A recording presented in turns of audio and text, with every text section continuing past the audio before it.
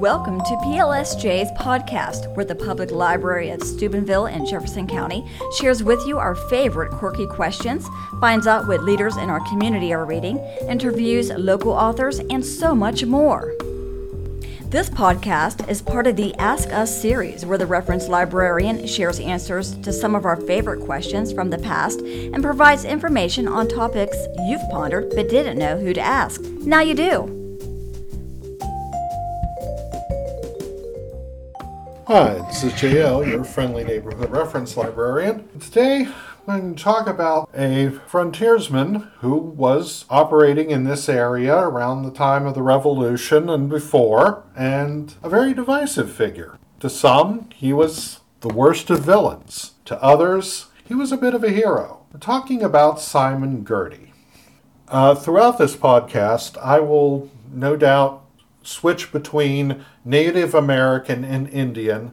This is because many of the sources use the term Indian when I read them, rather than the more current term Native American. Please take this as a trigger warning that occasionally my language may vary from what is completely proper. You may have heard of Simon Girty. He figures in a few prominent stories. Some of the stories of the 1782 Battle of Fort Henry mention Simon Girty, even though he wasn't there, as we will talk about later. There's Girty's Point near West Liberty, named after him. There are historical markers up in Squirrel Hill with his name on them, and some prominent books, such as A Dark and Bloody River, mention him. He was born in 1741 near Harrisburg, Pennsylvania. He had 3 brothers, Thomas, James, and George. His father, Simon Sr., was a trader, but he traded especially with the Native Americans. In fact, he was on friendly enough terms with the Native Americans that Simon Sr. and his wife and his family became known as Injun lovers, which was not something that was considered a compliment in those days. Simon Sr. was eventually killed in a fight. There are different versions of who the fight was with. Some people blame the fight on Samuel Sanders, others on a Native American known only as the Fish. As there were no formal records of it, we're not sure exactly who, but we do know he came out on the wrong end of his fight, and Mary, his wife, lived single for a while, but eventually married a man named John Turner.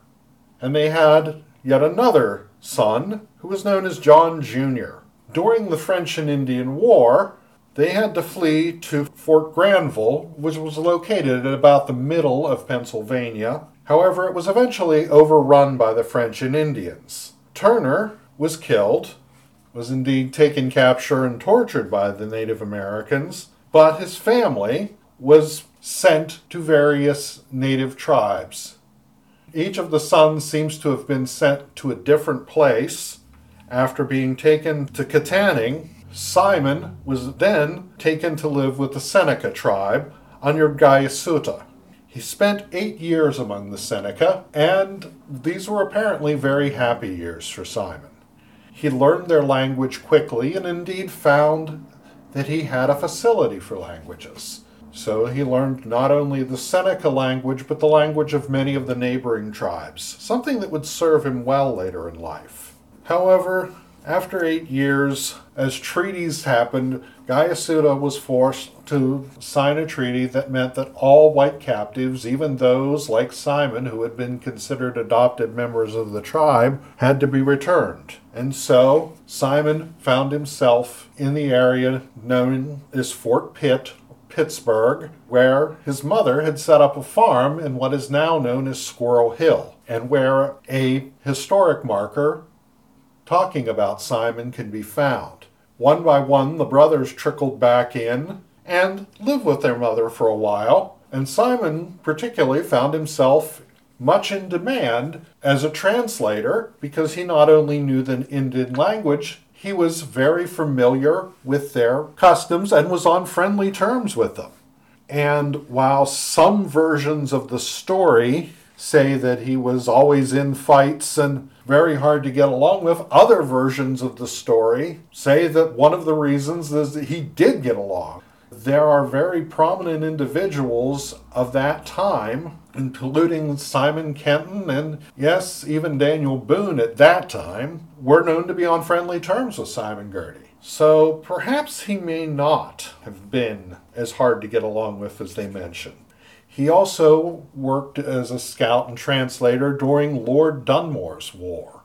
But Lord Dunmore's War ended at the Battle of Point Pleasant, down in Point Pleasant, West Virginia, and Native forces were led by John Logan.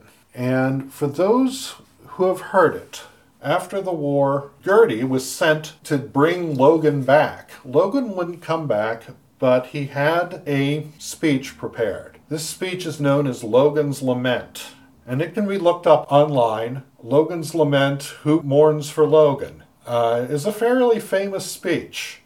And it was Girty who that speech was told and who memorized it and brought it back. And so it is Girty who is responsible for us having that speech to this day.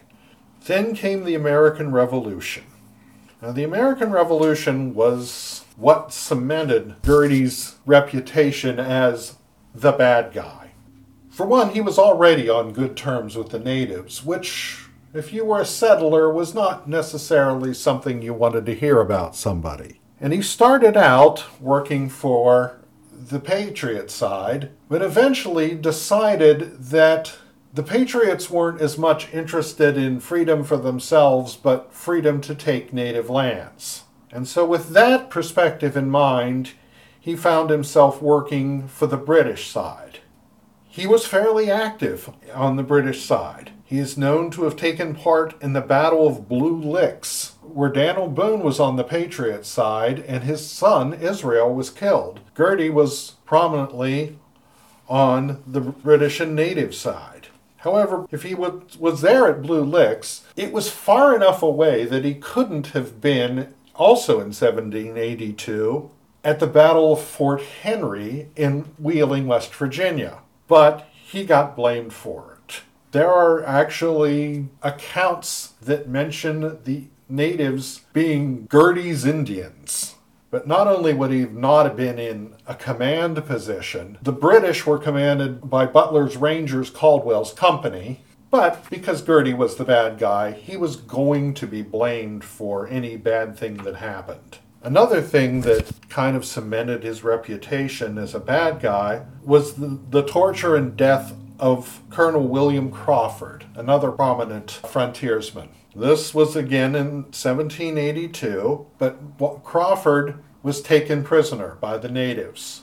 He was blamed for an earlier massacre that had happened in Gnadenhutten. This was a massacre of peaceful Christian natives by settlers who had blamed the Indians in Gnadenhutten for another massacre. And so when Crawford was taken, he was said to have been in charge of the person of the force that had perpetrated the Gnadenhutten massacre. This was not true, but the natives felt that somebody had to pay. So Crawford was tortured and burned at the stake. Girty was there. Some survivors said that he did nothing, but the simple truth is he couldn't have done anything. The natives wouldn't have let him, and if he had tried to stop them, and he was documented on other occasions of being able to stop people from being tortured to death, but had he tried to stop them from killing Crawford, he would himself have been killed. The war ended, and Girty's reputation stayed on the side of, well, on the side of the natives and the British, and therefore, if you were a patriot and on the American side, a bad guy. He kind of became a boogeyman. If something bad happened, say the siege at Fort Henry, obviously Girty had to be involved. Mothers would pretty much scare their children into eating their vegetables by saying that Simon Girty would come out of the woods and get them. Yeah, he got names such as Dirty Girty, the White Savage, and other things like that. He probably, as anybody else in those days, was not what we would call a peaceful man. But it all has to be looked on the side of history is written by the winners. And if you're reading the history of the perspective of the settlers, you're not going to have a particularly good view of Girty. However, if you're reading history on the side of the natives, you are.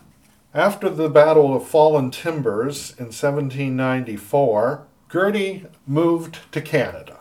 He married a woman named Catherine Mallet, had 4 children in Ontario, and that is where he died. It's interesting to say that if you look at the historical markers in the area where he spent his final time, he is, yes, considered a hero by the natives and by the Canadians. So it's a matter of perspective. Thanks for listening to PLSJ's podcast. Have a question you want the answer to? Visit the library's website at steubenvillelibrary.org or email the reference department at shapabranch@seolibraries.org.